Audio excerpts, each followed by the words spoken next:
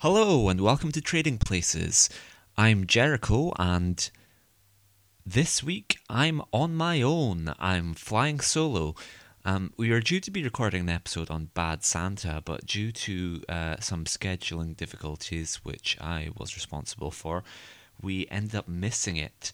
And as a result, Kieran has suggested that I atone, or atone, if you will, for my sins by recording an episode on my own about Sully. So I am Jericho, and this week I saw Sully Miracle. And I suppose I should start things off by saying it's rather unfortunate that I ended up with this film on this week, just days after the plane crash involving Chapecoense, the Brazilian football team who were killed on their way to Colombia for a football match. So it's poor timing to be talking about plane crashes just after that horrific tragedy. My thoughts go out to everyone involved. I'm not too sure how familiar you are, listeners, with the story of Chesney Sully Sullenberger, but my knowledge was he was a man who landed a plane on the Hudson, and that's about as far as it goes. So if you know less than me, fantastic, we're all on the same page. If you know more than me, I'm sorry, that's all. That's my rudimentary understanding of the issue here. As for the film, I had no idea really what route the film was going to take. I mean, I had a vague idea it was sort of like a flight type story of assessing his responsibility for the landing on Hudson, whether things could have been done better. But I had no idea. I assumed it was going to center around the crash. So yeah, that I was quite interested with how things unfolded. I suppose I should start by saying how this was Kieran's idea of punishing me, and it turned out to be quite a good punishment, I would say, because ordinarily we see our films at a different cinema, and I end up choosing the seats. And my main sort of thing is I never want to impose on anyone else or ruin anyone else's cinema experience because I'm an idiot that's going to be scribbling notes and sneaking out halfway through. So I always try and sit, much to Kieran's exasperation, quite near the front and sort of on the aisle and just somewhere where I can easily sneak out and unnoticed. But with this, it was an opening Friday night showing, which Kieran very kindly sorted me out with tickets for. It was an opening Friday night showing with a packed cinema. Lots of sort of the audience skewed a bit older, I would say, and they were all drinking wine. So I arrived there and found out that my seat was slap bang in the middle of the cinema, in the middle of the row. So I budged past everyone, edged past, and every person I passed on the way in, I was just dreading on the way out how I was going to have to sneak past them in the middle of the film because I was getting all these dirty looks. So I sat there for a little bit, and then the trailers were playing, and I was sort of getting more and more apprehensive about the film starting. And then I noticed, hallelujah, at the back of the cinema, in the top right-hand corner, nearest the door, there are two seats which appeared to be free. So I bided my time, and then just as the film was away to start, I snuck out past everyone in my row, infuriating them once again, and took those two seats, took one of those two seats. And then it sort of coloured the first 10-15 minutes of the film for me, as there were still people filing in late. I was thinking like, oh God, I hope people haven't taken these seats, because if they do, then I'll probably have to move back to my allocated seat and budge past everyone for the third time, and this will be awful. So I was quite on edge for the first 15 minutes of the film. As a result, I may have missed some things. I wasn't exactly on my A game. Starting off with the film, we are back in the safe hands of Tom, friend of the show, Hanks, who has aged quite a bit after Inferno. I mean, turns out running after Faraday pointers in circles of hell can really put some years on you, because he is almost Santa-like with his white hair and moustache in this film, which I understand is because of the actual man he's depicting. We have a sort of nice opening over Manhattan, and then the plane's flying through, and it all gets a little bit CGI. Looks like we're watching a little bit of a video game. And this is where, not for the first time, I was completely thrown by the structure of this film, because I thought that this was the I thought the film was going to center around the crash. So when I see this plane crash into a skyscraper and explode, which turns out to be, oh surprise, an instance of Hankorama, and then it's revealed that it's all just a bad dream, I was thrown for a loop, because I thought that this was the day of the crash, and that he was having dreams about crashing on the morning before he was due to fly out, because he sort of wakes up in a cold sweat, and I was imagining like his wife just turning to him and being like, "Honey, is everything okay?" And he's like, "Yeah, just had a really bad dream. I crashed the plane for some reason. Ah well, time to go out and fly this plane." So I was completely thrown by that, and unbeknownst to me, that was actually, the crash has already happened, and he is sort of struggling and flashing back to it and how things could have gone differently. And so I was thrown for a loop, and I was on edge, because I was still waiting as people were coming in, thinking, oh, any second I'm going to be asked to move. And this sort of filtered down to the film, where I was scribbling my notes, and I wrote, oh, so the crash has happened? And just as I wrote the word crash, Tom Hanks says, water landing. It's not a crash, it's a water landing. And this, it felt like Tom Hanks was talking to me, addressing me personally, a little theme which we will see continue on throughout my experiences in the first half of Sully. So, I suppose to fill you in on where we are, he's in a hotel room where he's doing some sort of deposition investigation onto the crash and what went wrong, whether things could have been done differently. He has his mustachioed companion, Aaron Eckhart, who is a little bit like a sort of mini-me that he has with him, where they're just two guys with identical mustaches.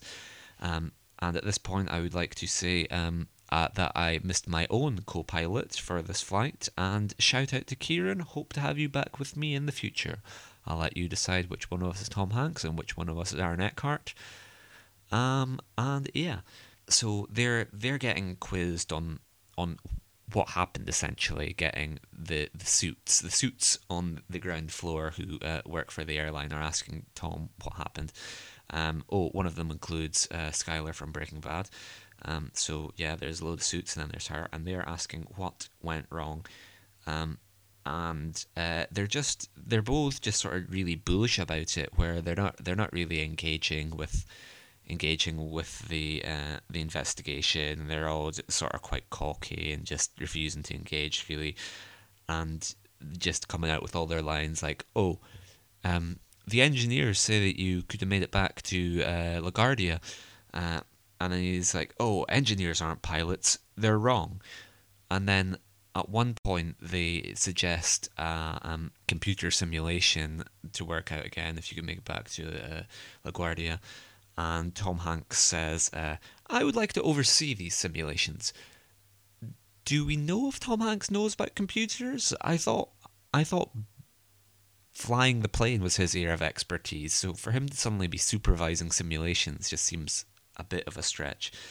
Um, uh, and then we have another instance of Tom Hanks addressing me personally during the film, where he says, "Everything is unprecedented until it happens for the first time," um, which again I figured was him addressing me as we go into this unprecedented era of Trading Places.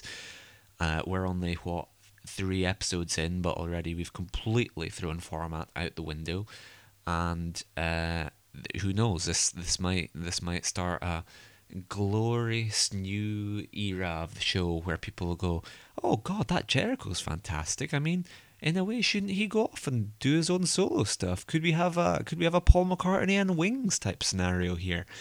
Um, but anyway, Tom then hankeramas the TV into being on. He's lying in his hotel room while the investigation's going on, and he hankeramas the TV being on, and imagines it's asking if he is a hero or a fraud. And then he is speaking to Aaron Eckhart about being on Letterman, and I would be asking Kieran if we get to see the Letterman appearance and what that is like, but for the fact that Kieran didn't see the second half of this film, and my question was answered in the first half. But I was very interested with him being on Letterman because I wondered if they were going to have him doing the other late night circuits and going on Jimmy Fallon, where Jimmy Fallon would probably have him like, "Hey, Tom, can you land this plane made of hot dogs on this river of mustard sauce?" But we unfortunately don't get to see his appearances on the Jimmy Fallon show. That might be in the second half.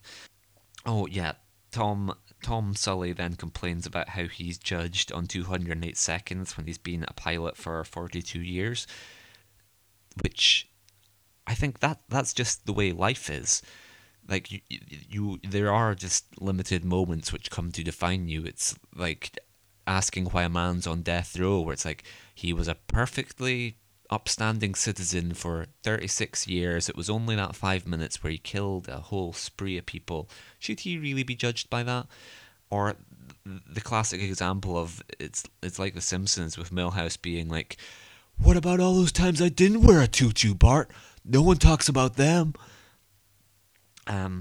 We then get a flashback to Tom Hanksy boy when he was younger and learning to fly, where he is given 2 great pieces of advice. Number 1 being never forget to fly the plane, and 2, smile. Lessons we can probably all carry into our lives, whether we're pilots or just women in the workplace. But yeah, then we have Brenda. Brenda sends her daughter to chat up Tom Hanks, which is he's doing an interview and the makeup lady kisses him on the cheek and says, "Oh, that's for my mum. You should call her." And he says, "Oh, I've got a girl back home," and I am fairly sure that Brenda doesn't exist, because the daughter's enthusiasm was kind of more like it was too much for someone who's doing like kind of an awkward proposition on behalf of a relative. It's like people who are like, "Oh, this isn't for me. This is for my mother." I used to work in a supermarket when 50 Shades of Grey was at its peak, and so I encountered any number of guys who were like, yeah, the book isn't for me. It's for my girlfriend. My brother's girlfriend.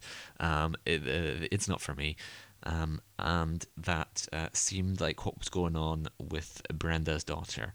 Tom Hanks then goes and stares out a window for a little bit, and he hankeramas a plane crashing just off Times Square, to which I would say it's quite obvious that he's suffering from PTSD here.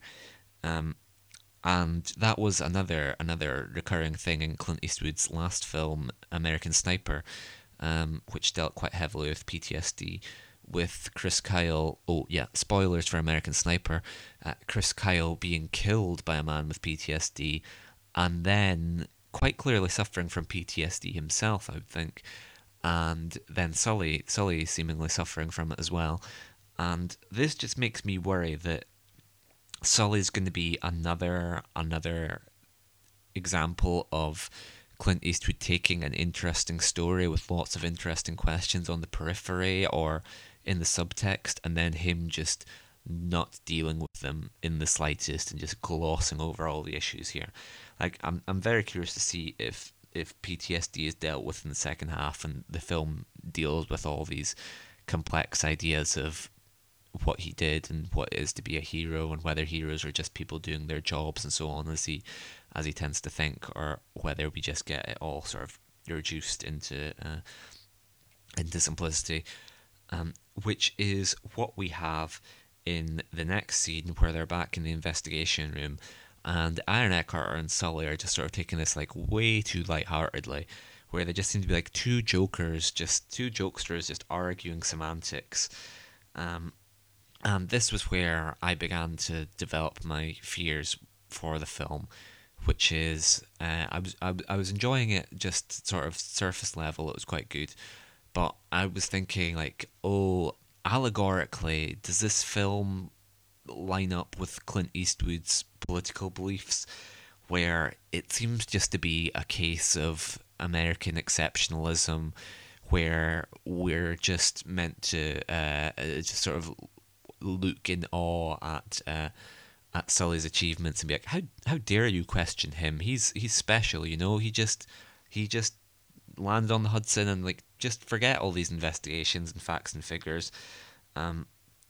Which I mean, we obviously, I don't want to denigrate Sully's achievements and heroism, which unfortunately I won't find out about because most of them were in the second half. So I don't mean to do that down at all.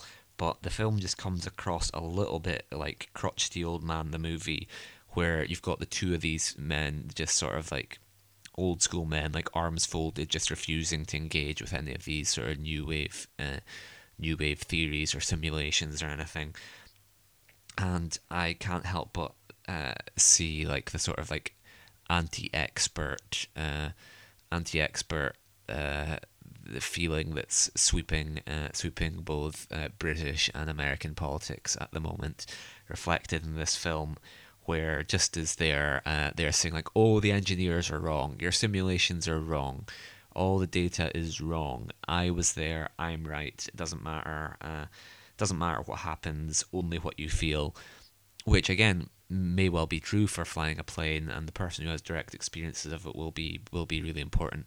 But I just couldn't help but see it reflected in the kind of people who are like, yeah, I mean, empirical evidence is all well and good, but so is how I feel, and in a way, shouldn't you stay out of my business? I mean, you say that it's proven that Iraq didn't have weapons of mass destruction, but I feel that they did. And you say that there is scientific evidence which proves that climate change is an issue which we should be really worried about, but I feel we shouldn't. I feel like it's the same temperature when I go outside. Or I know there might be all sort of the facts and figures that prove that immigrants aren't taking my job, but I feel they are. So in a way, isn't that just as valid? Which we then see with Aaron Eckhart joking about being like, they're playing Pac-Man, you were flying a plane full of human beings, which is again just reducing everything down to simplicity, because these two guys, they absolutely hate computers. That's the main takeaway in this scene, is they hate computers, because the whole film just has a little bit of a whole sort of like, turn off your targeting computer, Luke, use the Force, which is all well and good in the magical world of Star Wars. But unfortunately, we live in the real world, and as Han Solo says, there's no mystical guiding force which controls my destiny, I think. I really should have looked that up beforehand. I'll just paste the correct quotation in here, because my quoting Han Solo skills aren't what they might be. And Oh, yeah, then here we get another little allegorical moment where Sully is just. He's on the phone to his wife, I think, and he is saying, like, this is the most interesting the film has maybe been, where you just see like the veneer of Sully's sort of smug bullishness crack as he wonders, like, oh, what if I did get this wrong? So near to the end of my career, what if I messed this up? All my previous work ruined, which I couldn't help but see reflected in Clint Eastwood, one of the sort of most iconic screen actors of our time, and someone who's directed a lot of great films, but who is now gradually becoming known as a racist conservative who argues with chairs and makes sort of jingoistic propaganda movies with fake babies. Um, but anyway, I should stop making fun of Clint Eastwood given my own humiliation here, where I was once again completely thrown by the structure of this film. So we see Tom Hanks in uniform, and he's at an airport shop buying a sandwich or something. Is it prawn? Is it tuna? I can't quite remember. But I just thought, hang on, wait, are they letting a man with post traumatic stress disorder fly a plane? Because he's there at the airport, and he's there in the cockpit, and now he's there taking off, and look, they're letting him fly. um and the whole build up to this flight is just sort of like a TV movie of the week about 9/11, with all these little vignettes and stories as we just sort of like get the little glimpses at all the characters and passengers who are on this plane, and that's ultimately leading to disaster. We get the old lady buying souvenirs for her 1-year-old grandson. We get the young guys on the golf trip with their dad. We get the baby that's crying. And it's so obviously telegraphed, like this is all heading for a crash, that I was still thinking, like, wait, hang on. I thought I knew the basics of the Sully story. So did he crash a plane on the Hudson, and then while he was being investigated for that, he flew a second plane which he also crashed? Because of course I am a complete idiot, and it didn't click until embarrassingly late on that no, this is the first instance of the crash. This is the Hudson landing, the Hudson water landing, as he calls it. Um, uh, and so yeah, we see the birds. They hit the plane, and they crash. And then you have the air stewards who have this little chant where they go, brace, brace, brace, heads down, stay down, brace, brace, brace, heads down, stay down, which I hated in the context of the film just as an audience member. If this were in a flight as a passenger, I think I would have had a nervous breakdown.